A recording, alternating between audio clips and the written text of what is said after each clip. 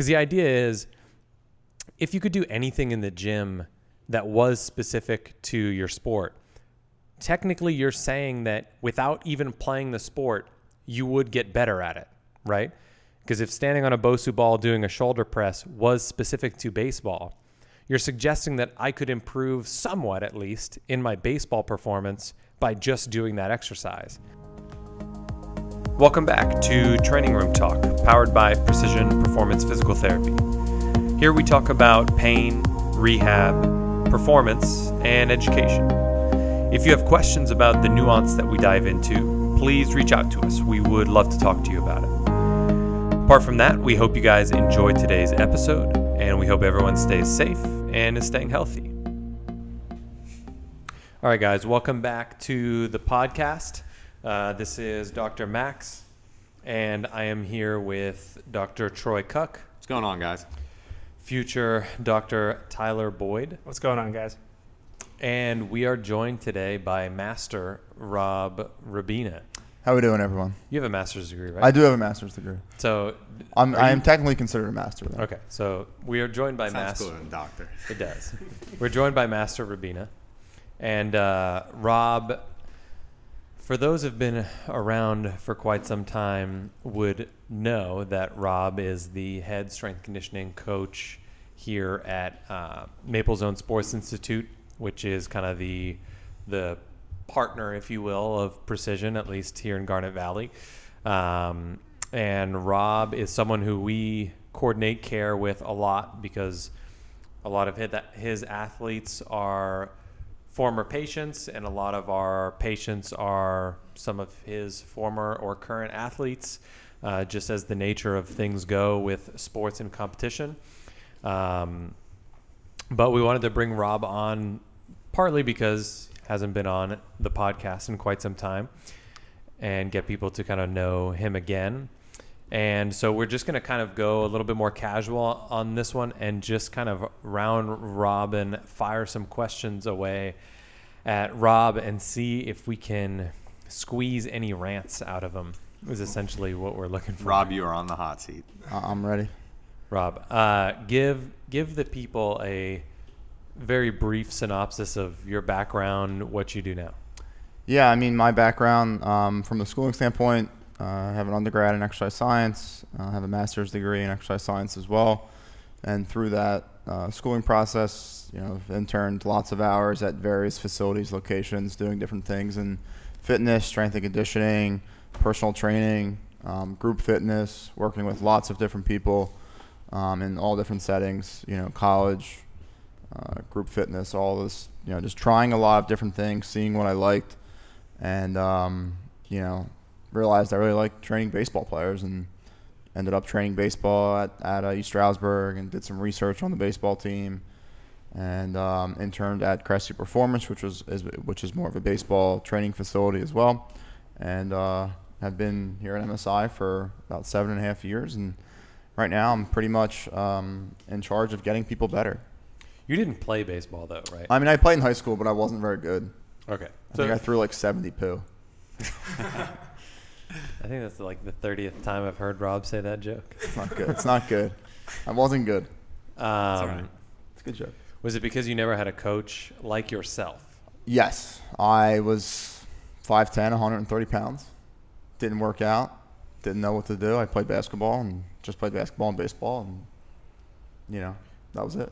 What would current Rob, if he had just a passing, fleeting moment with former Rob, the 130-pound, mundane baseball player? You're at Starbucks, you're in line, you're waiting for your grande vanilla frap, and your former self is waiting for his venti green tea frap, and you just strike up a conversation. You find out he plays baseball. You're a strength conditioning coach at a well-known facility, lots of pro athletes. What are you going to tell the young Rob? Yeah, I mean, like I tell a lot of my other younger athletes, it's, hey, you just got to live in the weight room. You got to lift weights, eat more food, and if you want to be good at a sport, especially like baseball, you have to be good at the skill of baseball. So you have to train the skill of baseball, whether it's throwing, hitting, and then live in the weight room, especially if you're more of a skinny guy that has no power, has no strength. and doesn't move well. So are you saying that standing single leg on a Bosu ball with a dumbbell and a band in your right hand strapped to a pole behind you does not improve you at the skill of baseball? That's correct. Okay. That's exactly what I heard. That's correct. That's what you guys heard too, right? Yeah, that's not something good that you should be doing. We just did a podcast on sports specificity. That's kind of what we talked about, where a lot of folks will try to bring the skill of baseball or the skill of their sport into the gym and make their exercises look just like their sport to try to, I don't know what they're trying to do. They're trying to make it specific. They're trying to make it more similar because they think the transfer will be inherently better that way.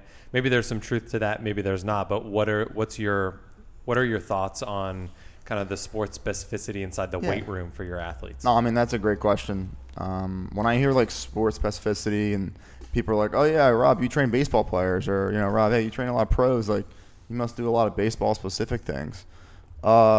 Yes and no. I think probably the way to think about it is you have to like shift your mindset away from like, you know, I'm training the sport of baseball to, you know, I'm training the individual in front of me, and that person is going to have, you know, different goals, different backgrounds, different injury history, and you have to identify those baseline goals, measures, you know, their range of motion, their you know, speed and agility numbers, their strength, their fitness level, and your goal as the coach is to come up with the best program to improve in those measures.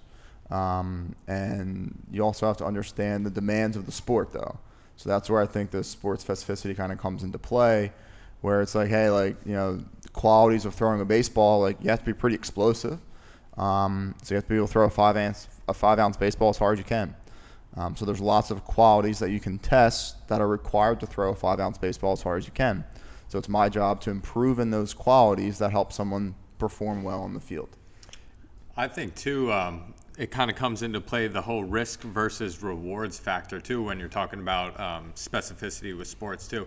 I've heard you mention a few times, you know, you don't see soccer players just crushing squats and crushing their quads to get, you know, to run faster, to be more agile. What's your take on that?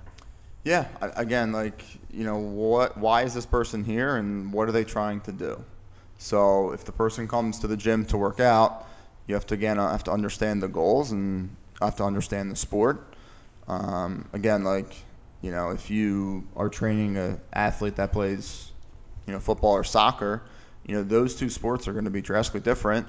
I'm not saying you have to be as super specific. A lot of general training works for a lot of people. So, and that's pretty much what strength conditioning is. It's mostly general training.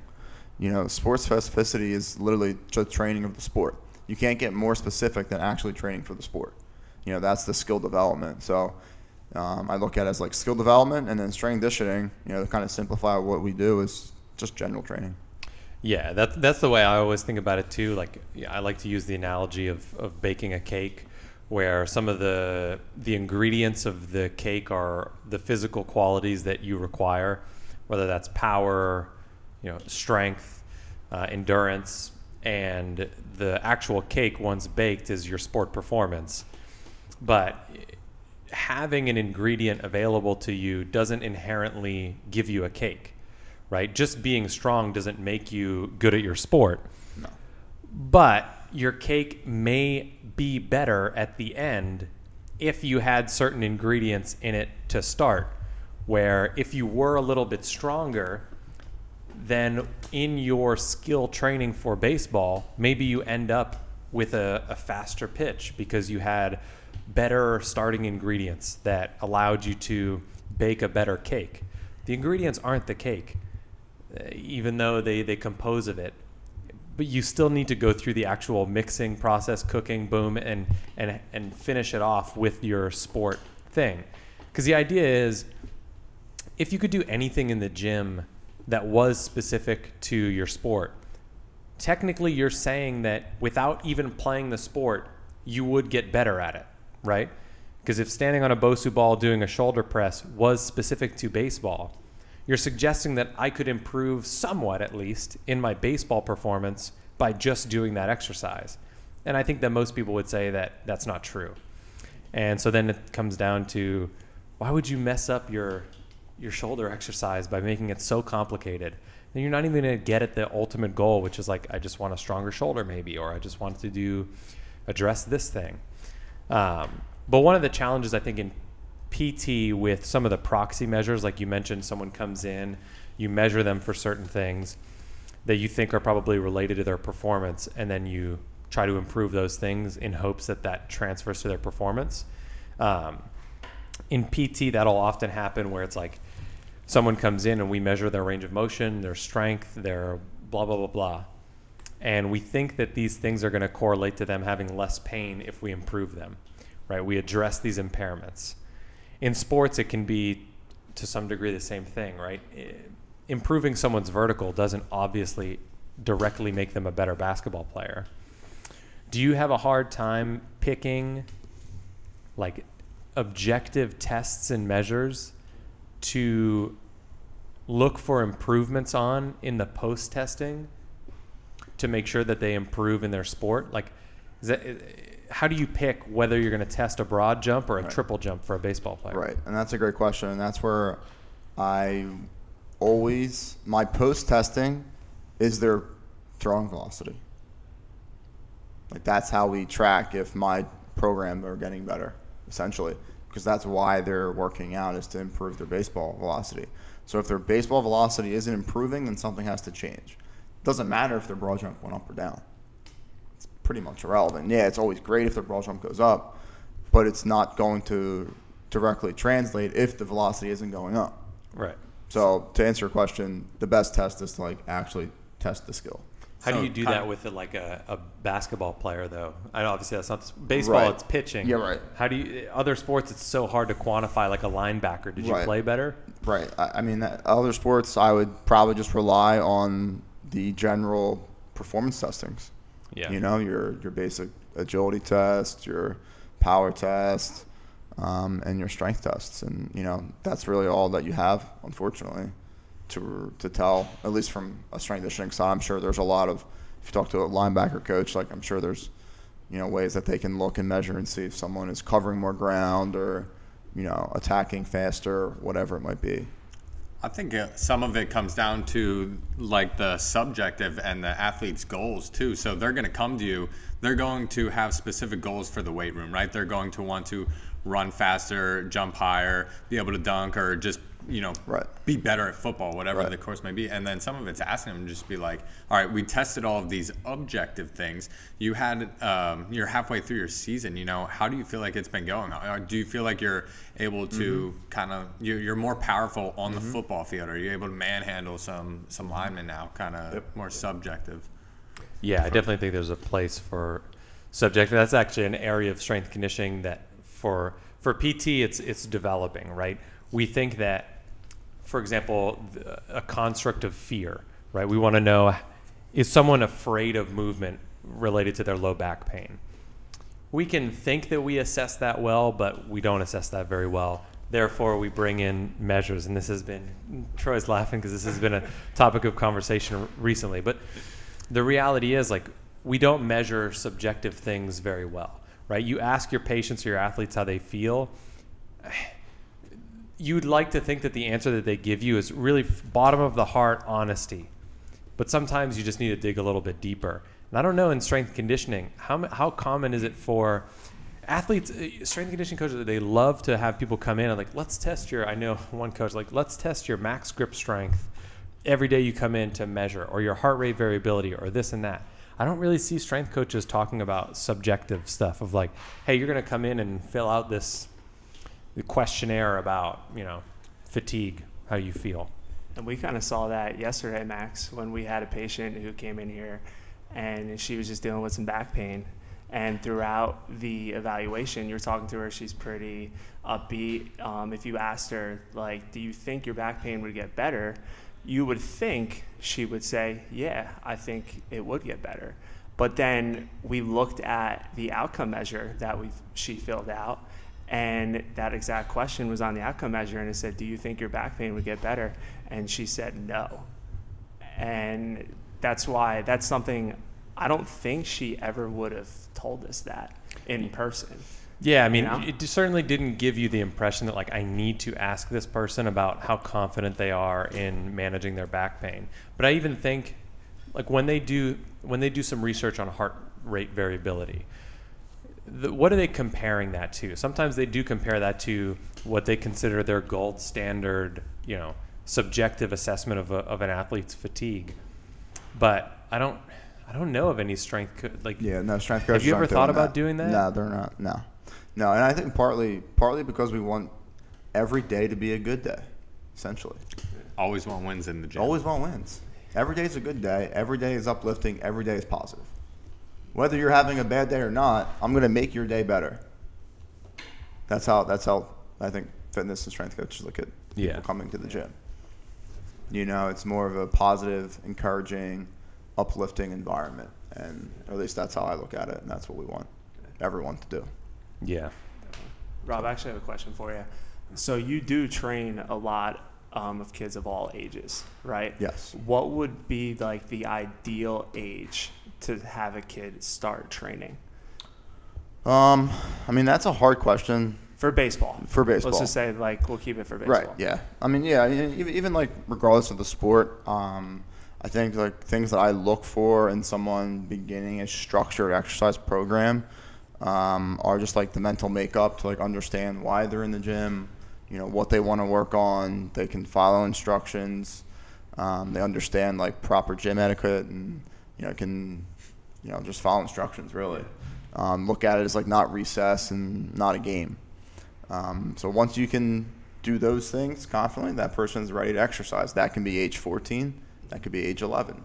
That So could it's be more 12. of a maturity So thing it's than it is definitely a more physical thing. of a maturity thing because, again, I've trained 10-year-olds that are fantastic in the gym and love it. And I've trained 13-year-olds that have no business in the gym.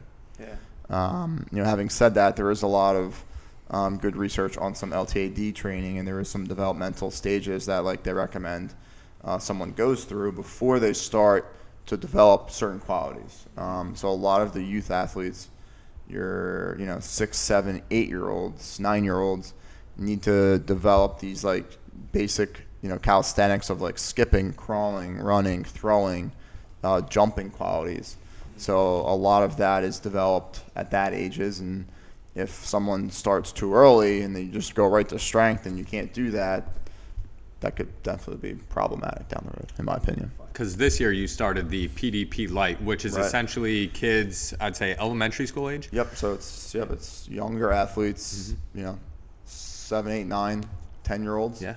where they're doing some introductory baseball skill training, learning how to throw, learning how to play catch, learning how to field ground balls, and then we do about 20 minutes of hitting, throwing, and then 20 minutes of some LTAD training. And the LTAD training for the youth athletes is pretty much obstacle courses, games, very low, control over what's happening, low structure, very open loop, so athletes can explore movements, have fun, and be engaged in improving their fitness. Here's a question that made me think of.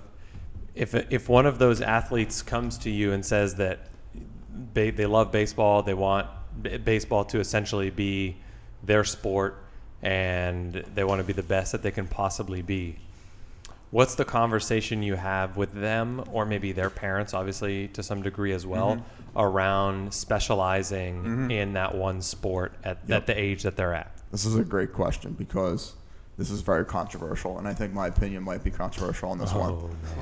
Because, in my opinion, if you start too late for baseball, you're going to suck. You're not going to be good. What's too late?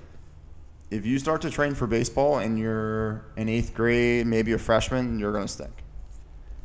Because a lot of the things, especially with baseball, you get these anatomical performance adaptations where if you start later on in the development process, you may not be able to get those adaptations to really make you an elite level athlete.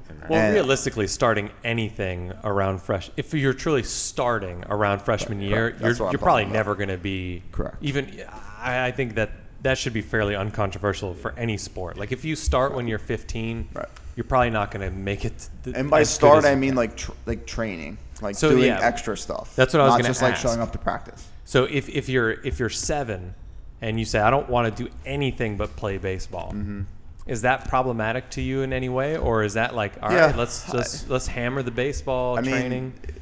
I have a good story for you. Remind me to share that with you in a second. But to answer your question, is that problematic?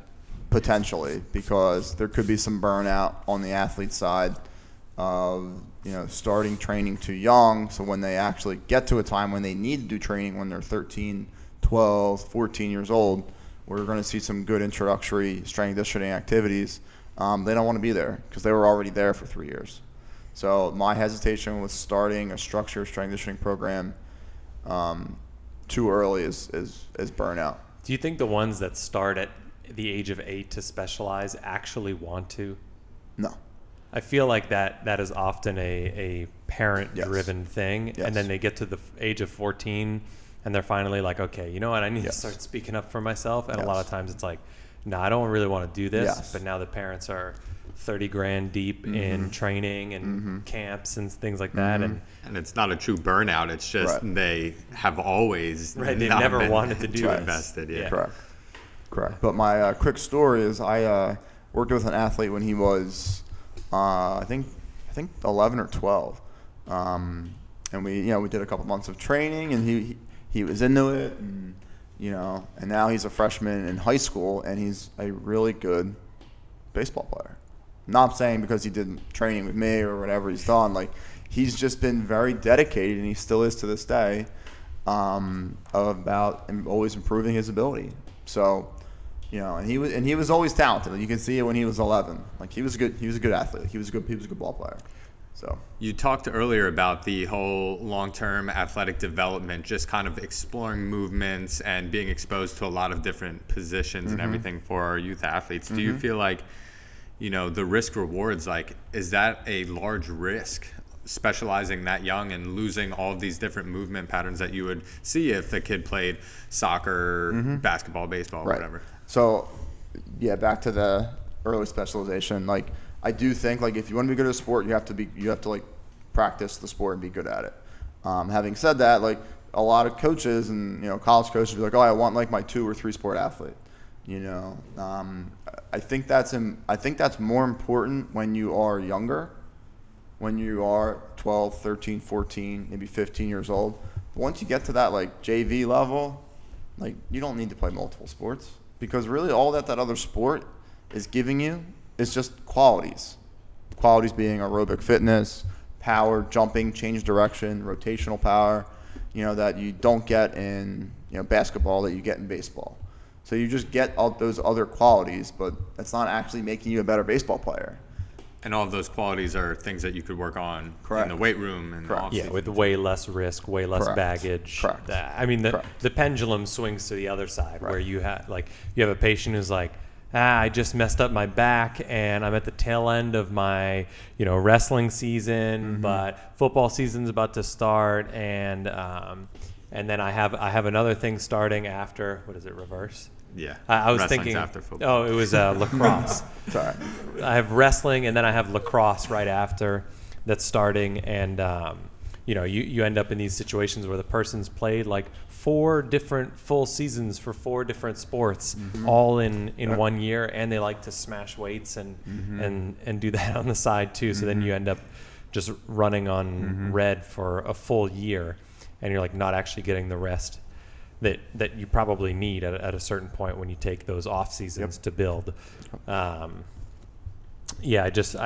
feel like it's an interesting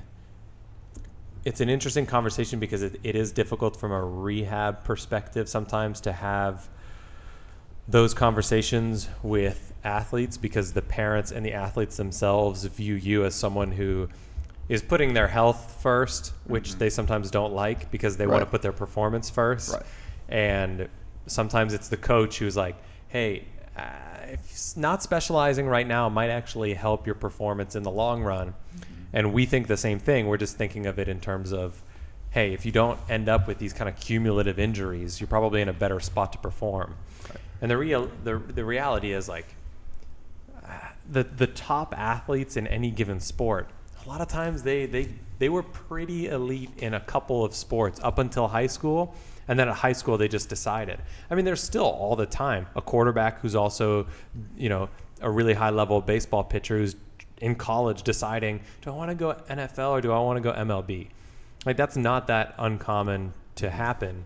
And sometimes I'm like, these athletes are so good. They're so gifted that as long as you've been doing it for a while, like if you really have NFL linebacker genetics, man, you're probably going to get there. Like you just have to do some stuff and you're probably going to get there. Yeah. Like I had a high school kid who's committed to a pretty high D1 school. His parents were multi-sport athletes in high school. And this kid could have been a maybe draft guy this year, probably not. But he chose to play a winter sport. And that winter sport took away from his off-season baseball training. So, hey, I'm not saying he could have gained 2 miles an hour with, another 12 weeks of training, but he could have. And what if that 2 miles an hour took him from a borderline draft guy to a no-doubter making $800K to $1 million this year?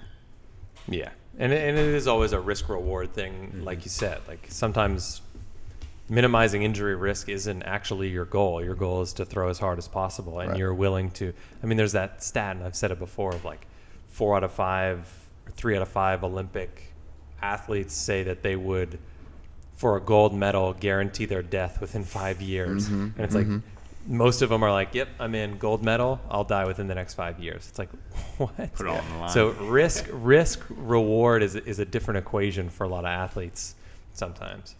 Yeah. Rob, I have another one for you that I've been meaning to ask. So Tyler this past weekend was at a bachelor party in AC, and he was down on the beach, and he was ripping some sand workouts. And wow. He brought it to our attention. I'll be lucky I'm here, right?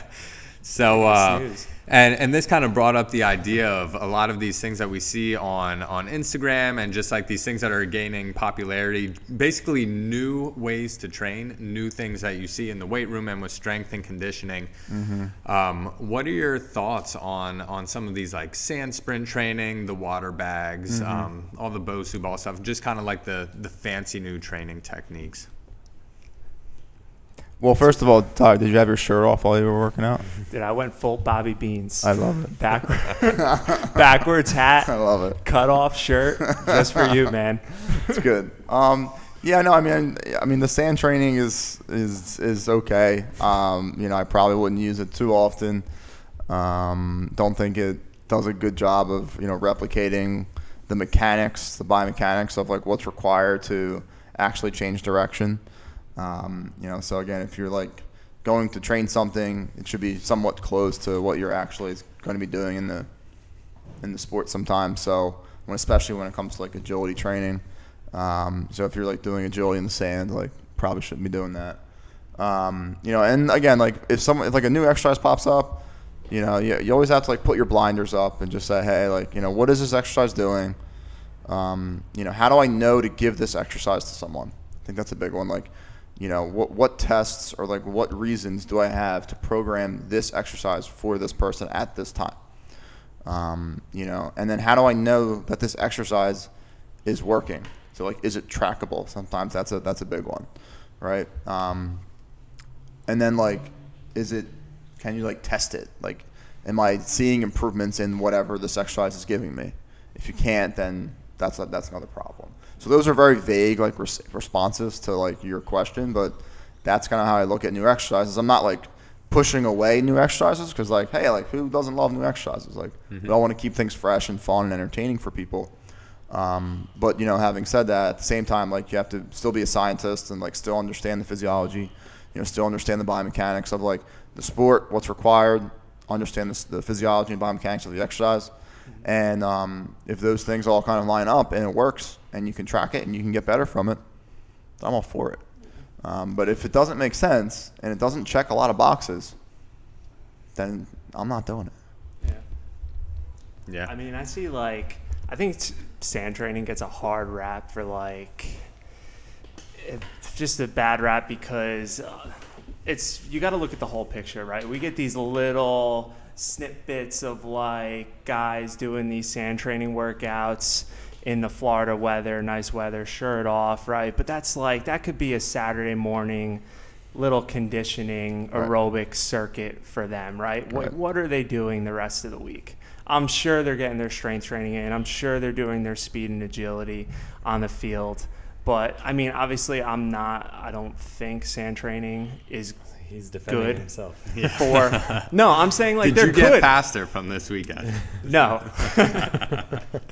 No, there's no – if you want to improve speed and agility, right, sand training is not going to do it. You want to get faster at sprinting, let's work on sprinting on the surface that you are going to perform that sport on, right? Would you agree with that? I agree. Yeah, I agree. exactly. It's like, But to me, it's like squat. It's like doing a barbell back squat on a Bosu ball.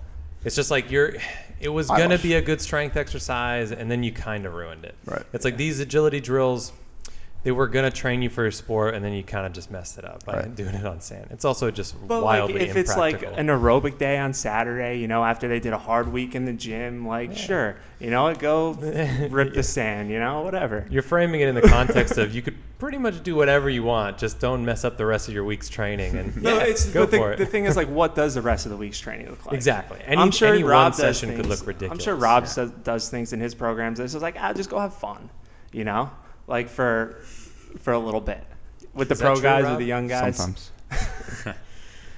Any one training session can definitely look ridiculous. You have to Exactly. zoom out and see the context of like, what is this happening in? Are we doing a sand workout because we just need to change up the pace, get Get outside. refreshed? I also get just need a new outside, Instagram post, so I might do a a new post of that. Instagram That's post, it. There you go. That's it. more likes. So Rob is Positive putting the reinforcement. eyewash out there too. Yeah, I'm not. Nah, sometimes. Since we're on it, what is one thing that you do in your programming Oh, I love this question. that people wouldn't know, like that people wouldn't think that you did? Oh, I don't like this question as much. Okay.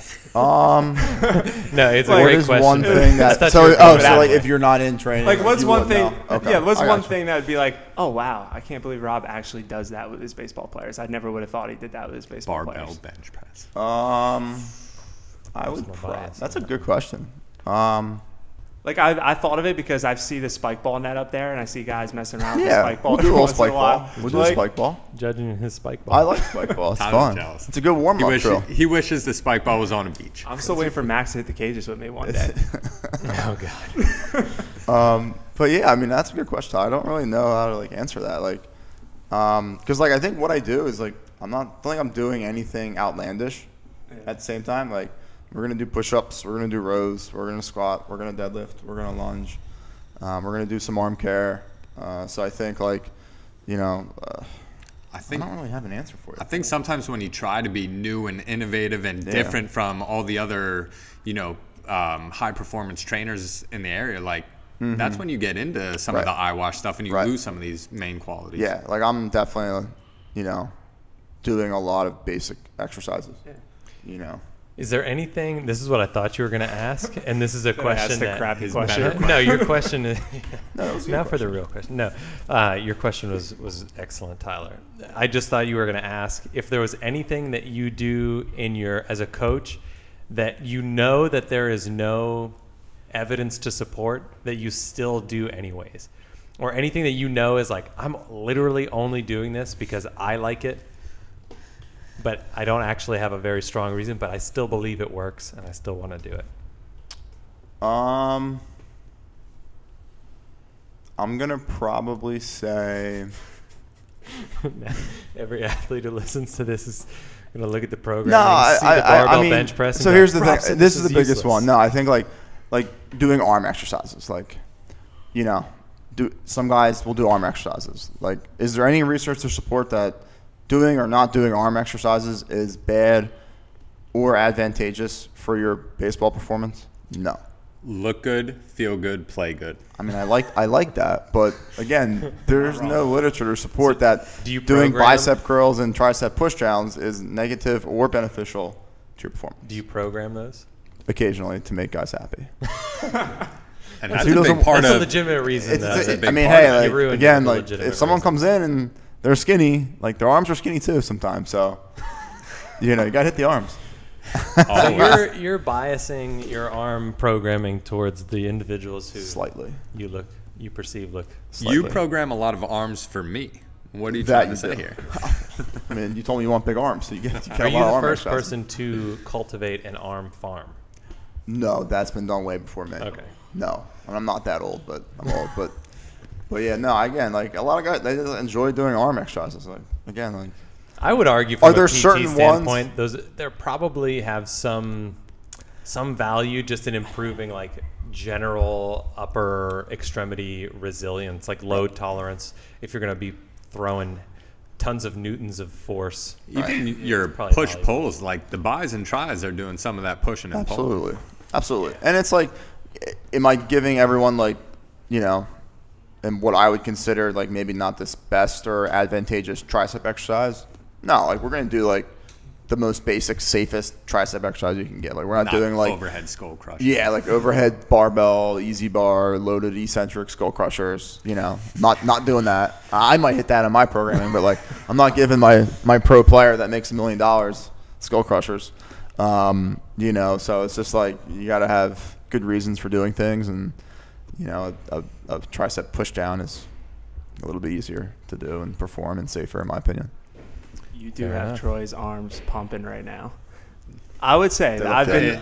I've been doing Troy's programs. You know that I've been up there, and I hang with him the whole time, the whole time. here we And go. then we get to arms, and he starts doing some curls, and that's it. I got to drop the weight. Say goodnight.